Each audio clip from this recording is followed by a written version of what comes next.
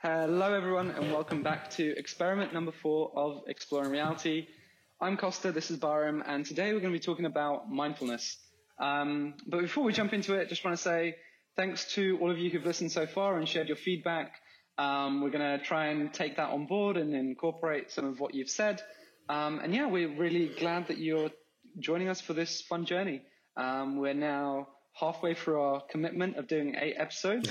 I think Beirem and I are really excited to push this through. So without further ado, mindfulness. Beirem, Yes. What's your interpretation of mindfulness? What does it mean for you? Mostly a combination of presence, awareness, and it comes down to presence. Like the moment between reaction and action. So most people kind of go through life on autopilot in many ways. And when you don't focus on it, you automatically go to autopilot. And when you become aware of it, when you try to become aware of it, throughout the day, you have many of these moments where when you focus on it, you actually notice that you're not really consciously taking every decision. And I think mindfulness is one of the best methods to make sure that you actually have the time and mental space to consciously choose each one of your actions. Yeah. That's how I would describe it. How about you, man? So I think awareness and and presence, I think, are two very important tenets. But I think actually the thing that's missing in your definition for me is judgment. Because I think that in terms of what I've practiced in terms of mindfulness is the ability to observe the present without passing judgment. And because it's that passing of judgment that very often is the thing that we're trying to escape, and it's the thing that liberates us to actually have a richer and more fulfilling kind of present experience. So I think and I think this is particularly in meditation as well, where, we're going to talk about Vipassana and, some of the different schools of thought afterwards. But I think it's that ability to really step back from a situation and observe things as they are and not as you wish them to be. And it's that as soon as you start applying a judgment, you can be present in something, but if you're judging it, you're still not fully into being mindful, at least from my point of view. And, I think there's so many definitions out there and there's so many different interpretations.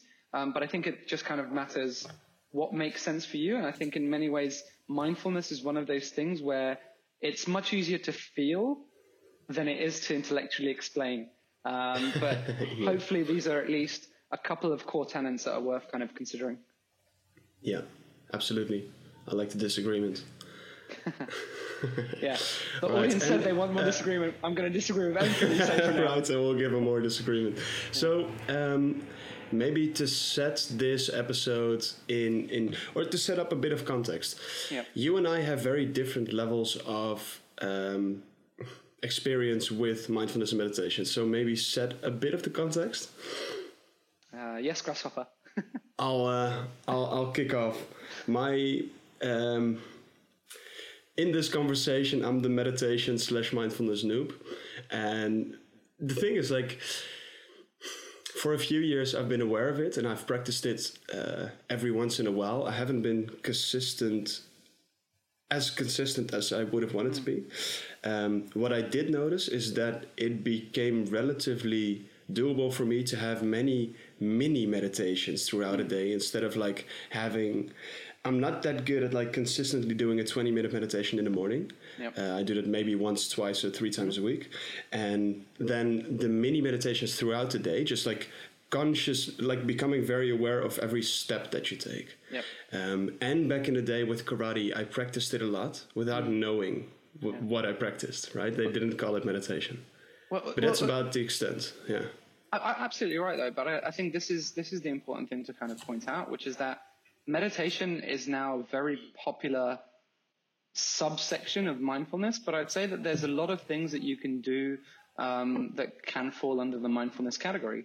So, for example, that famous book, what is it called? The Art of Motorcycle Maintenance, which is a famous Zen book. And it's really around how to be present and be aware when you're doing something like, maintaining a bike. And I think when I was younger, Actually, I used to do a lot of like long distance running. So I used to love, and it's a bit masochistic, but I used to love in the middle of the night, in the middle of winter, going out when there's no one else out there and it's kind of snowing, and just go for like a 10, 20K run. For me, that was, I don't know, I just experienced some like really weird states of consciousness and states of being. Like once you do like a prolonged run where you're just in the rhythm of something, and then you kind of like, you know, have this moment of clarity and inner peace that you kind of get through mindfulness. And so I think that people do it through sport. You know, some people do it through cleaning. Some people do it through reading. There's all these kind of, I guess, like activities that you do where after a certain time, they are very automatic. So you can kind of, your body can go in autopilot, and then you can actually start becoming more aware, more present of what you're actually doing. And I think that's ultimately what kind of mindfulness is all about. And meditation is just one strand of that. Yeah. I just heard like an interesting connection when you described it like that. How would you describe the act of meditation in terms of like system 1 and 2? Ooh, okay.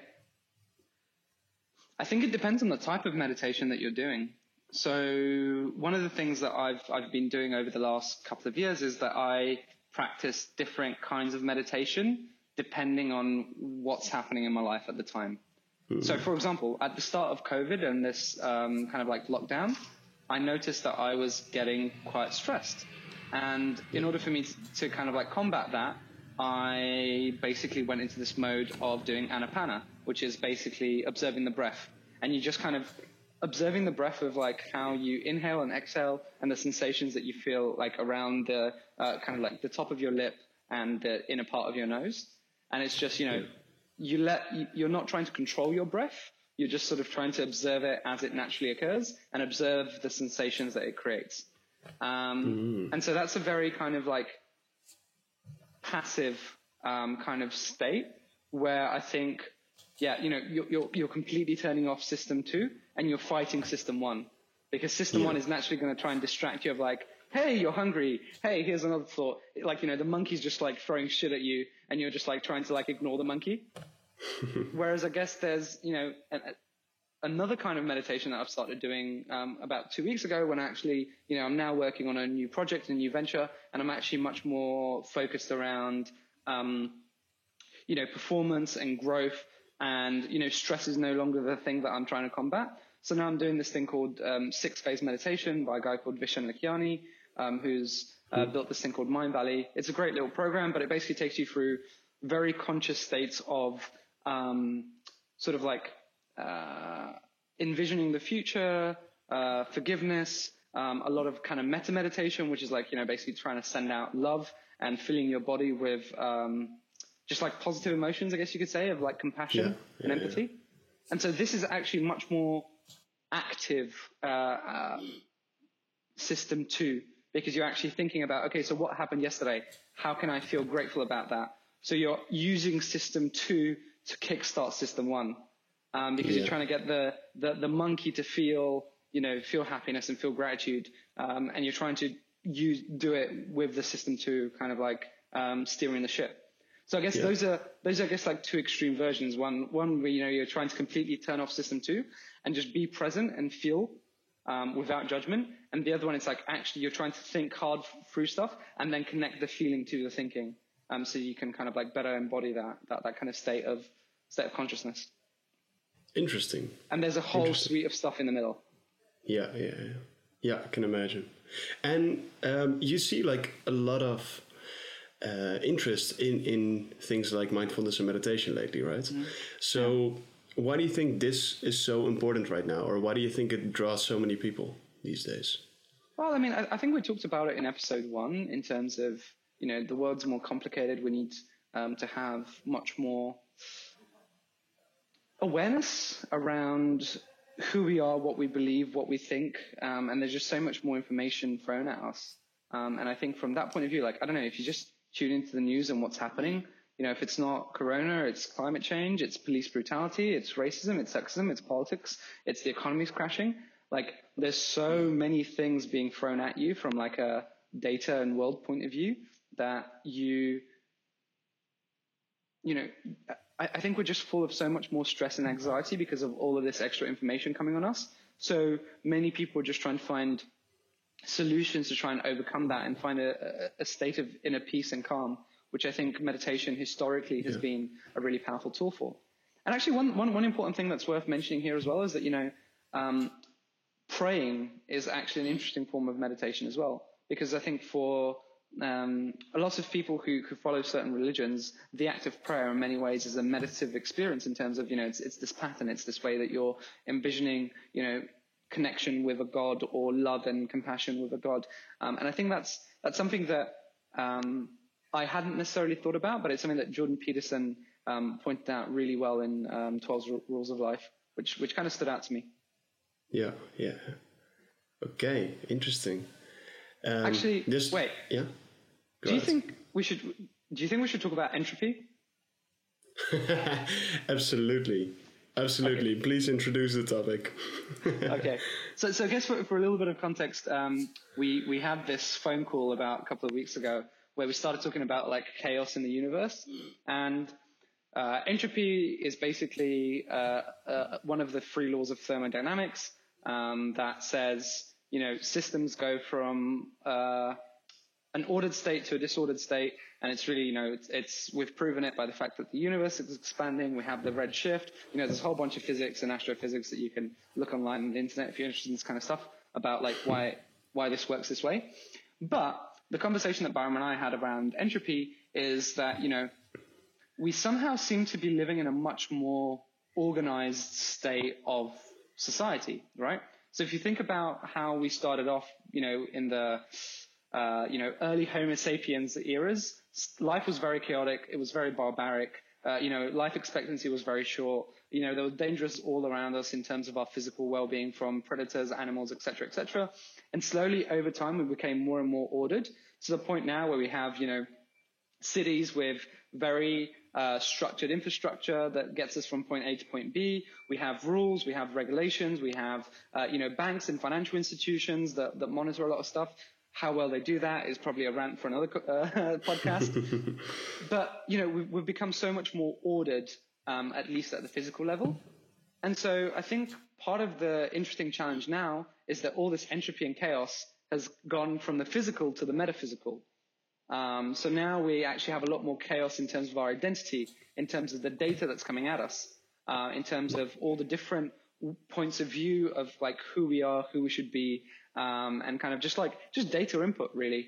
And I think it's just really interesting how the chaos has moved from the physical to kind of like the data / identity / what can you say? Yeah, metaphysical. I guess that's probably the best way to do a capsule. Yeah.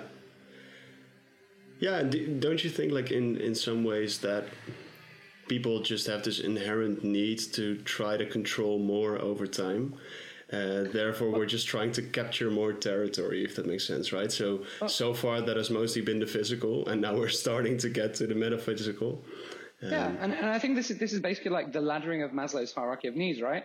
Like we fixed all the physiological safety, and we fixed all like, the hunger, the sex drives and all that kind of stuff. And now we're kind of like moving closer towards the top of like self-actualization, sense of identity, et cetera, et cetera.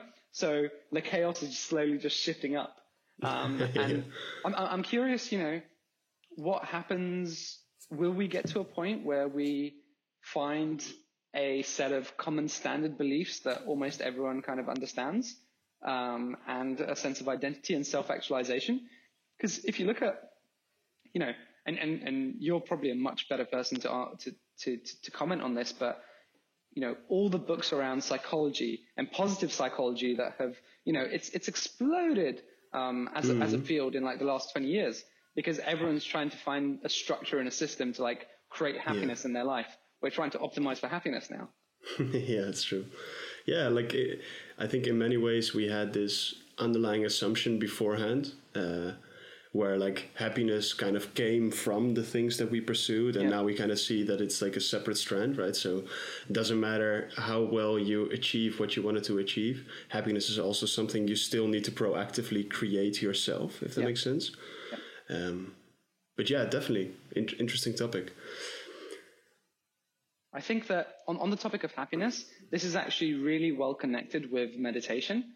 And I think that one of the most important facets that I've taken from my Vipassana practice, which again, just as a quick reminder for those of you that don't know, Vipassana is basically a very purist, ancient meditation practice that started out by the Buddha and then basically got sent out to Myanmar, where it was preserved quite strictly over 2,000 years. And then about in the late 1900s, sort of 1980s, it then started expanding out from Myanmar / Burma to the rest of the world.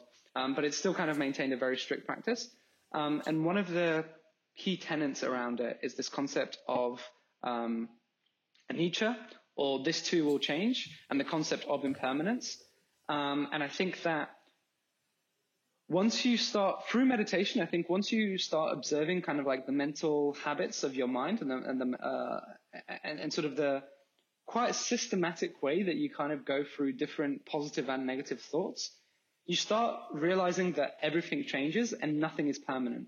And off the back of that, once you kind of really start internalizing that understanding, once you really start believing that, you then actually can find a much better state of inner peace, because when good stuff happens, you don't crave for it because stuff will change. And when bad stuff happens, you don't have aversion and you don't have hatred towards the bad experience because you know that will soon change as well. So you're able to kind of like have much better equanimity in the life that you experience. And it's in that equanimity and in that understanding that everything changes and everything is transient that you actually have an acceptance of, I guess, the law of nature and the law of the universe, which then actually gives you a lot of inner peace. And if you can anchor that to that inner peace, I think you can also get a lot of happiness. Absolutely. So obviously you've thought about this a lot and you've practiced this a lot. And I know you're mid-experiment right now as well. So maybe like a bit of context, like what are the things that you've done to develop yourself in this area or realm, and what, like among those things, what are the things you would recommend to people to start with, I think? Yeah, good question. So I guess what have I done? I've done this thing called Finder's Course, which is basically a 14-week program where you do lots of different meditation practices, all in the search of quote unquote becoming enlightened. We can put enlightenment to the side right now because it's a very polarizing topic for people. Apart from that, I've done 2 Vipassana sittings, which is 2 10-day silent meditation retreats. I guess I've used and tried all the apps. So Headspace, Calm, Waking Up Sam Harris. And I guess in all of that, I think the most important thing to kind of bear in mind is that you need to find something that works for you. And I find that, all of these practices have their pros and cons. And it doesn't really help anyone being dogmatic around, this practice is better than the other. And, this has been more quote unquote scientifically proven to have these and these effects. The most important thing is for you to start and to like get into a habit and a practice of being able to just observe and become aware and be able to observe without judgment. And I really think that without judgment is like a really, really important point. And just finding something that works. And I think that the interesting thing with meditation is that it's a very, very small compounding that you experience day to day. And because it's such a small compounding force, there's never a kind of like a eureka moment. Well, there can be, but for most people, it's never like, oh, okay, cool. So I did it for 10 days and now I'm like, 50% better and I can tell that difference. Because the change is so gradual, it's really hard for you to actually feel that, you're progressing, because you don't have that instant gratification kick. But I think for anyone that's been meditating for a really long period of time, I can almost guarantee you that if they stop meditating for like even a week or a month and they haven't done it, they can automatically feel the difference. Yeah. So it's not the gain that you sense, it's the loss, because the gain is so small and so compounding. Interesting, because one observation that I had when I tried meditating a lot for a while, you don't necessarily notice the positive effects in the beginning, right? You don't, like you just said, right? After 10 days, you're not just like, oh, hey, I see way sharper. Yeah. But I did notice that some negative effects were removed, right? Yeah. So in some ways, it's easier to focus on the things that you don't have anymore than the things that you kind of do gain. If that makes sense. Absolutely. And I think it's a real challenge for people to get their heads around, because I think we've just been programmed so much around gratification. And, if you think about, we both work with technology, and, a big tenet of building great technology is thinking about user experience. What's the minimum time of magic where, how can you get the person to get benefits in as little time as possible? If you look at all the viral content that's out there, it's like, how do you get, 5 ways that you can grow your business now? All this kind of clickbait stuff. Everything is focused around making it as easy as possible for you to get gratification. And meditation seems to be one of those things where, I don't know, it's almost like cleaning your house. Just because you cleaned your house last weekend doesn't mean that you shouldn't do it for the next year. Yeah. Yeah. And it's actually, this is a really interesting maybe metaphor, that meditation in many ways is like clearing the mental clutter of your mind. Yeah. And just because you can't see it, when you're cleaning your house, you can see where stuff's dirty. It's much harder for you to observe the clutter and the mess that you have within your mind. But you actually forcing yourself to sit down and meditate, or for you to do any kind of mindfulness practice, it actually gives you an opportunity to step back and observe and almost view yourself in third person. It's like, oh, okay, so actually I did get stressed out yesterday about that thing. Why did I get stressed out? Interesting. Yeah. Do I often get stressed out when someone says this to me? Okay, what's that about? And you can kind of do this diagnosis and this decluttering in a much more intentional way. Yeah, absolutely. And something that just jumped up, I've heard you talk eloquently in one of our calls about the relationship between meditation and the past, right? So meditation and time in general, but meditation and how you deal with the past. Can you elaborate a bit on that? Yeah, okay. So I find that there's a lot of, when you look at psychology, a lot of psychology in terms of helping people become better is dealing with trauma of the past. Now, part of the challenge of dealing with the trauma of the past is a lot of the quote-unquote drama happens when we're really small. It's really easy to fuck up kids. Okay, no, wait, that's kind of true. But I guess it's... yeah. But I guess it's you don't give kids enough attention, and then they grow up and they have certain attachment issues, stuff like that. You give kids too much attention, and now we go out there and we find it really hard to actually form meaningful relationships because we get too attached to the first thing that shows us love and compassion. It's like this Goldilocks period of doing not enough or doing too much. It's really, really hard. And I think that, it's because I think we've talked about this before, but because I think with early childhood development, a lot of the stuff that's getting programmed into the brain is getting programmed directly without any filters and without any kind of judgment. It's really easy for quote unquote bugs or limiting beliefs to get implanted without anyone having a real conscious understanding of why that's happening.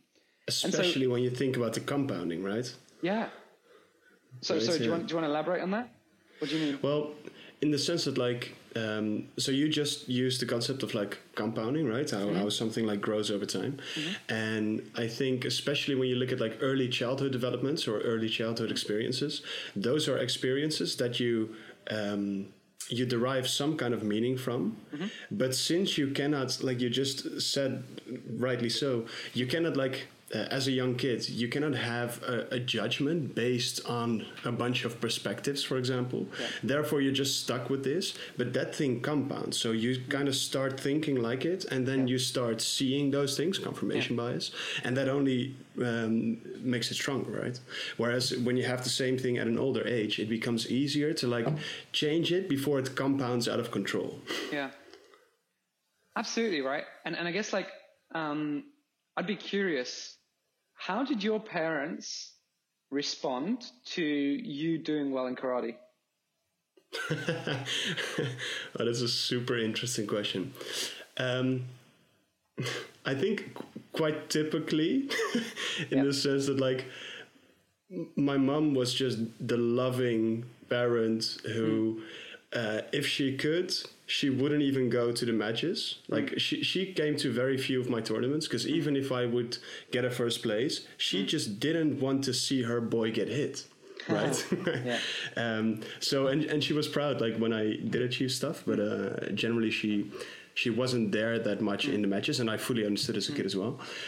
Whereas my dad is the one who fully kickstarted this whole thing, and I would say with him it's quite the opposite. My dad and I often had a fight is a big word, but like a heavy disagreement after a match, and often it's because like of the typical dad son kind of struggle, right? Where I tried my best in the matches, but I didn't succeed on the level that I wanted to succeed. Therefore, I disappointed myself. But you kind of see the disappointment in your dad. And then some kids are very good at like just dancing around that feeling. I wasn't, right? Like, so I just would confront it. And since my dad and I are both like very similar, we had these, like often these kind of fights about it, right? And as a kid, of course, that's super shitty. To be honest, it's mostly shitty. And I did love my dad very much. And I also am very aware of the fact that he helped me get far in life. But as a kid, you just don't want the negative side of anything, right? But I think as I thought about it more, it's a perfect balance, and I think that's just the paternalistic and like the dad and the mom, right? Like on the one hand, you need verification that who you are is already good enough. That's what my mom gave me, and on the other hand, you need someone who just keeps on saying that you're almost good enough, but not quite yet. Just remember that, right? And I think that combination works really well, like at least setting the right foundation for a character. Nice. No, that's really good. I guess the reason why I kind of went down that line of questioning was maybe just to kind of highlight the point of, you know, I think a lot of kids struggle with this whole concept of, you know, I win something I do really well, and I see my parents' love and admiration and appreciation for that. And now there's an association between achievement and receiving love. Yeah. And so I can only feel worthy and feel loved if I've achieved something. And I think, you know, this is just really to double down on the example of, you know, quote unquote, whether trauma is too strong of a word for you listening to this, take it as it is. But I guess there's just like, you know, these mental patterns and belief systems that get ingrained one way or another in really subtle ways. And I guess the thing that I found via meditation for me, especially during Vipassana, is that, you know, you spend such a long time observing the breath and then observing the sensations that come out in your body. Because Vipassana is basically, you do this practice of scanning the body from head to toes. And then, you know, because you're sitting there and you're meditating for like 14 hours a day, your knees would start to hurt, your back would start to hurt, your neck would start to get stiff because you're supposed to be perfectly still in all this. And, you know, when you start hurting, you're not really supposed to move, or at least, you know, the further along in the program that you get, the more you're supposed to sit there in, God, I forget the word now. But basically, you're supposed to be resilient to movement. You're supposed to just observe the pain. And the more that you observe the pain, at some point it dissolves. Yeah. And in that process of dissolving, I guess, like, that's and I'm not exactly sure how it works. And this is just kind of a metaphor that I've used to explain the insights that I've gathered from it. But in many ways, I feel it's like, okay, now I'm feeling pain. And somehow your mind and your memories are working in such a way where they're kind of like almost going through a cutscene or a Rolodex of here's all the times that you felt pain in the past. And all of a sudden, like, you know, those images and those thoughts come out to the forefront of your mind. And then you're kind of like, interesting. This experience that I had in my past, I'm still associating with pain. And for me, I had this like quite a few different times where, you know, I'd be sitting there, I'd be meditating, I'd be feeling a lot of pain. That pain would dissolve. And in the dissolving of that pain, I would also be able to integrate and work through some of those childhood issues that I have. So for example, you know, I'd remember conversations that I had with my grandfather when I was really young. I remembered promises that I made to myself when I was like 14 around the kind of man that I would be. And then, you know, I'd realized that I would have felt really sad at particular moments in my life. And I thought that I was sad because of the circumstance. But what I didn't realize is that actually on a deeper level, I was sad because I had failed to meet the promise that I made to myself when I was 14 years old. Yeah. And this is really strange because like even saying it out loud, it sounds really stupid and kind of like very woo-woo, non-sciencey. But it's just fascinating how it works, that when you kind of are able to observe and you kind of then, dissolve that pain, in many ways you're dissolving a lot of different, you can dissolve a lot of different kind of pain that you've experienced in your past. And I'm not sure if that's a coherent explanation, but hopefully it's at least in the right direction. It's hard to put this stuff into words. Yeah, definitely. And a lot of it is like very subjective, right? Yeah. But that's the thing that that I find fascinating about mindfulness and meditation in general, that it's a science. And that's the interesting thing. It doesn't sound sciencey often because of like words like enlightenment, and because of like how things are super subjective, how it's about something that, like a promise that you made to your 14-year-old self. I uncovered a similar belief last week, literally a promise I made to myself when I was 14. Super interesting, something very small which compounded into like some kind of like aligned behavior, right? But the interesting thing about meditation, I think, is that they've done extensive studies and they actually see like there's just a step-by-step approach which in essence you can use to get to a specific kind of mind state. And of course it's not the same among different people, but I do think this is one of the most advanced kind of like hacks, if you kind of want to use the word. Absolutely. And I think the most interesting thing is that I guess a lot of meditation is focused around the breath, because the breath is one of those things where it's automatic, but also you can regulate. And there's not many functions that you have in your body that are automatic, but you can also regulate. Like in terms of the heart's automatic, but it's really, really hard to control your heart rate going up and down, the same way that you can control your breath going up and down. Super interesting, because there's a bunch of research literally on this topic, and it seems that you can change your parasympathetic and sympathetic nervous system, but that's mostly with the breathing, right? Yeah, exactly. That's what I was going. Right? So okay, sorry, then I don't want to interrupt you. Go ahead. No, please continue. Go on.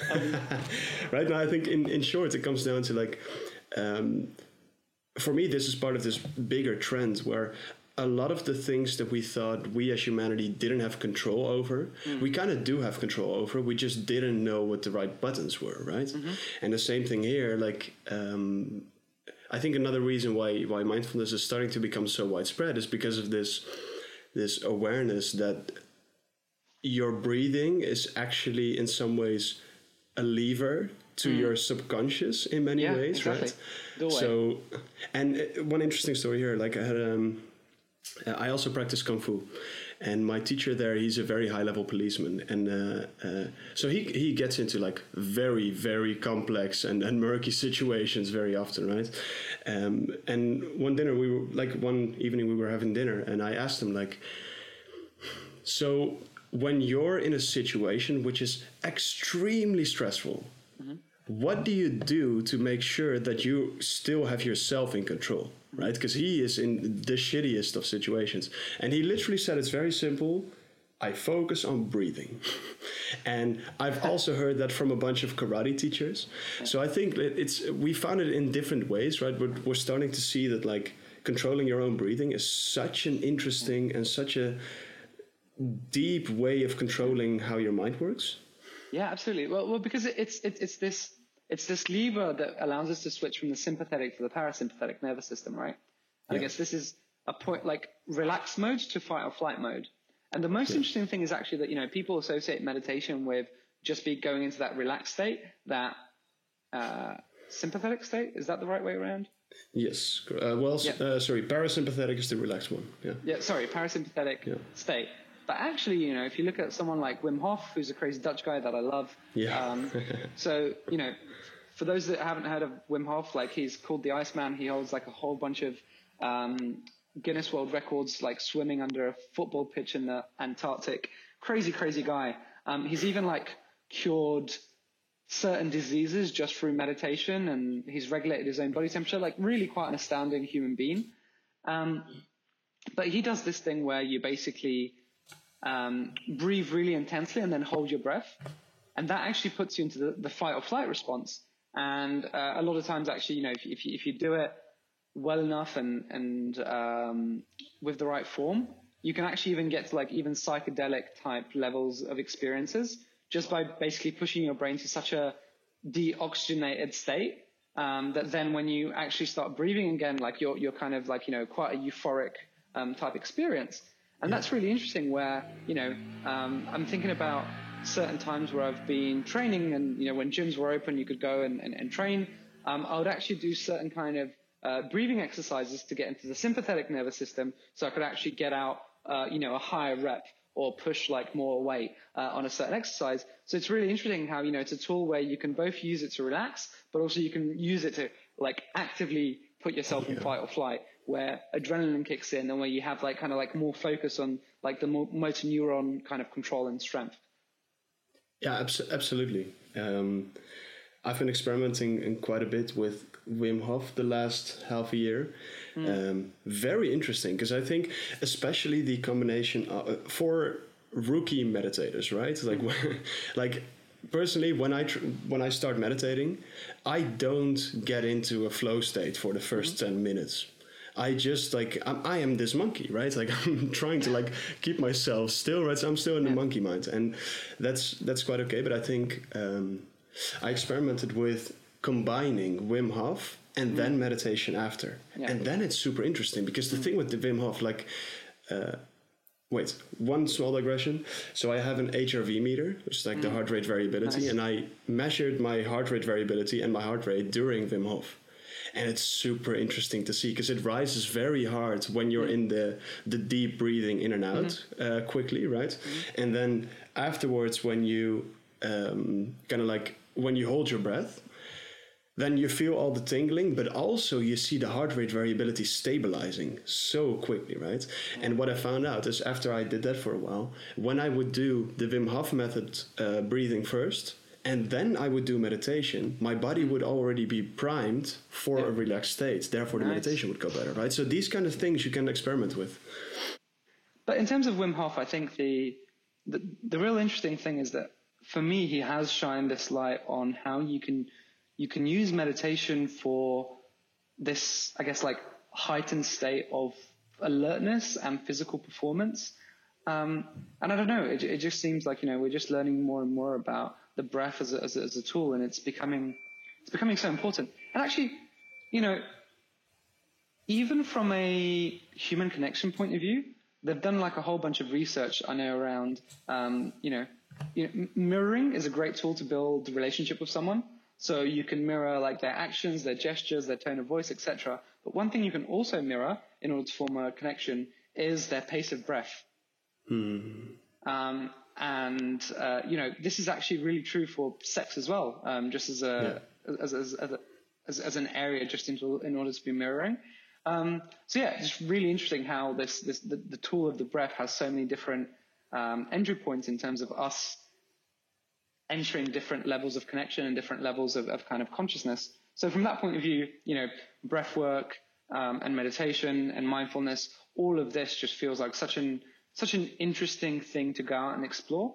And I think for the people listening out there, if you haven't tried meditation or any of this stuff before, like I said, at least find out what works for you. There's different practices that work with people in different ways, and you will naturally find that it's easier for you to either do it when you wake up or when you go to bed or during lunchtime. There's walking meditation. I think it's just having a level of commitment to saying, I'm just going to spend a month every week. I'm going to try different things to figure out what really resonates with me, and just kind of do it as a commitment, because generally I think my life has fundamentally changed for the better in so many different ways just through this practice. And I think you can say the same as well, right? Yeah, absolutely. Even though I've done it at a way more basic level, right? But even I do feel even if you try meditation for 2 weeks and you fail miserably and you're not even the tiniest bit closer to becoming more aware during the days, even then you have this awareness of how your breath is important, and you'll notice when in a very high stress situation your breath does dramatically increase, right? So it's sometimes it's even the meta reflection. So I think it might be very useful for listeners to have like a few pointers on things, like issues that they will encounter when they try this stuff. Because like you've seen a bunch of things. So yeah, I guess, go ahead, man, take it away. So I'm definitely not an expert in this, and there's a lot of great resources out there that you can check out. Like I said, Sam Harris, Waking Up is great. The Headspace guys have a lot of different stuff, and different styles appeal to different audiences. What I would say is that very often when people start this journey, they get super frustrated with the fact that they can't focus. And the fact is like, oh my God, I literally sat down, I took 2 breaths, and then like my mind started thinking about pizza or something along those lines. And people they end up creating so much judgment towards themselves around how bad they are at meditation. And that's so the opposite of the outcome that you should be trying to get to. So I think the way to think about this and approach this is, maybe I'll give an analogy. Do you know how they tame wild horses? Not yet, but you're about to tell me. Okay. So basically, apparently, when you have a really wild horse, what you want to do is you want to find a really big fenced field and put a stake in the middle of the ground. And then you want to tie a bit of rope between the horse and the stake. And every day, you're supposed to basically just slightly shorten the leash. So on day 1, the horse can basically go out and roam and do whatever the fuck they want. And day 2, the circumference slowly gets slower and slower until you get to the point where you've gradually reduced it to such a point that the horse is walking around in this kind of like, 2 square meter area, and they're not stressed out about it. They don't feel confined. And I think about meditation very much in the same way. It's that ability of slowly being able to get more comfortable with the fact that you're going to roam, but just in that process, you're going to tame that horse, you're going to tame that monkey mind more and more. And from them being like really crazy and wild, you're slowly going to get to the point gradually over time. And, it might take a month, it might take a year, it might take 10 years. There's people that have been meditating their entire life and are still working to that ability to control the monkey, to control that horse, if you follow the analogy. So I think that's a really useful way to think about it. And it also just kind of highlights the importance that naturally you're trying to tame a lot of natural urges. Yeah, I would say natural urges of your mind to be scattered. And you shouldn't create hatred or kind of like self-loathing in that kind of process. And just know that it's a journey and it takes a really long time. And it's totally natural for you to actually, go elsewhere when you're meditating. And I guess just to follow on that, maybe another analogy is that in many ways, when your mind starts wandering, and you said like, oh, I was supposed to be focusing on, this gratitude exercise, I was supposed to be focusing on the breath. It's in that moment that you catch yourself that your mind has started wandering, that you pull yourself back. That's actually what matters. If you think about exercise, that's when you're doing the rep. You've noticed that your mind has wandered, and you're then trying to bring it back.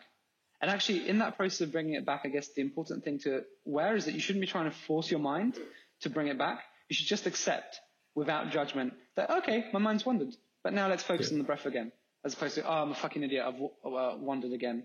Those are a few, I guess, different things that I've observed and seen, and kind of anecdotes that I've taken from other teachers that I found really valuable, at least for myself. I think that's great, man. So first of all, that'll be useful. And you've talked a lot about it, like reducing or preventing yourself from like self-judgment. Mm-hmm. One thing that's very useful to understand here is that in the end, very often your body just needs some kind of like drive to show what it's feeling, right? And for example, when you're very fearful, mm-hmm. it's just a bunch of energy coming out of your body in such a way that other people perceive it as very fearful. But you can transmute the same kind of energy of your fear into laughter. Mm-hmm. Or the same with like rage, right? Like, so for example, when in the very unmindful event where I knock over my tea and it's all over my desk, you can have two gut instinct responses, right? On the one hand, you can be very either like positive mad or positive sad, right? Or on the other hand, you can kind of like act quickly and just laugh about the fact of how somewhat stupid you were. And I've noticed that for me at least, being able to laugh about myself in the stupid moments has helped me a lot with understanding like, okay, so I actually do judge, and I can slightly change how I judge myself simply by starting to laugh, for example, right? And that's one example, and there's many like these. One other point that I think might be useful, and I think you're better suited to talk about this. One of the things that every meditator will experience once they start, like one of the biggest obstacles I personally think, is that in the moments that it matters the most that you meditate, or at least in the moments that it matters the most that you're mindful, it's often the hardest to do it or to be it, right? Do you have any like thoughts, routines, or anything that would help people in trying to make sure that during these crucial moments they kind of push through? Well, I think it's largely around you build the routine when it's easy, so you can reap the benefits when it's hard. And I think James Clear in his book Atomic Habits, I mean, if you haven't subscribed to James Clear, like his weekly newsletter is absolutely incredible, with like full of gems that talk a lot about how to build better habits and how to put stuff on the path of least resistance. But this is why usually it's the easiest for people to like get into meditation, either first thing in the morning or last thing at night, because then that just creates a real habit that's easy for you to keep going, even when the time gets tough.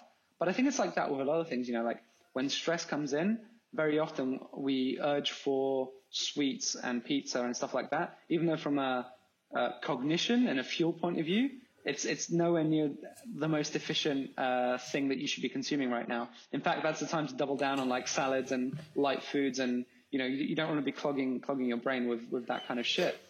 But hopefully at that point you would have made sure that you only have like healthy stuff in your house, so your path of least resistance is to eat well. And I think a similar kind of habit here with meditation, which is just like, you know, you build the routine when it's easy so you can get the benefits when it's hard. Great. Absolutely agreed.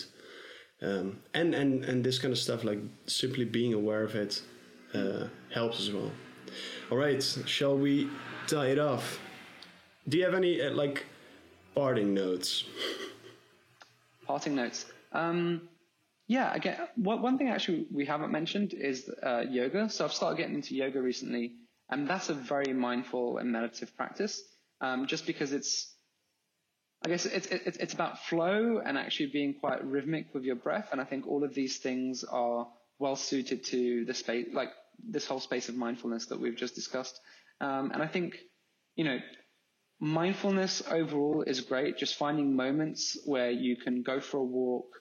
You know, Cal Newport in his book, Deep Work, I think talks about this really, really well, around like the structure and the habit that he'd gone to like clear his head of, you know, taking long walks in nature, et cetera, et cetera.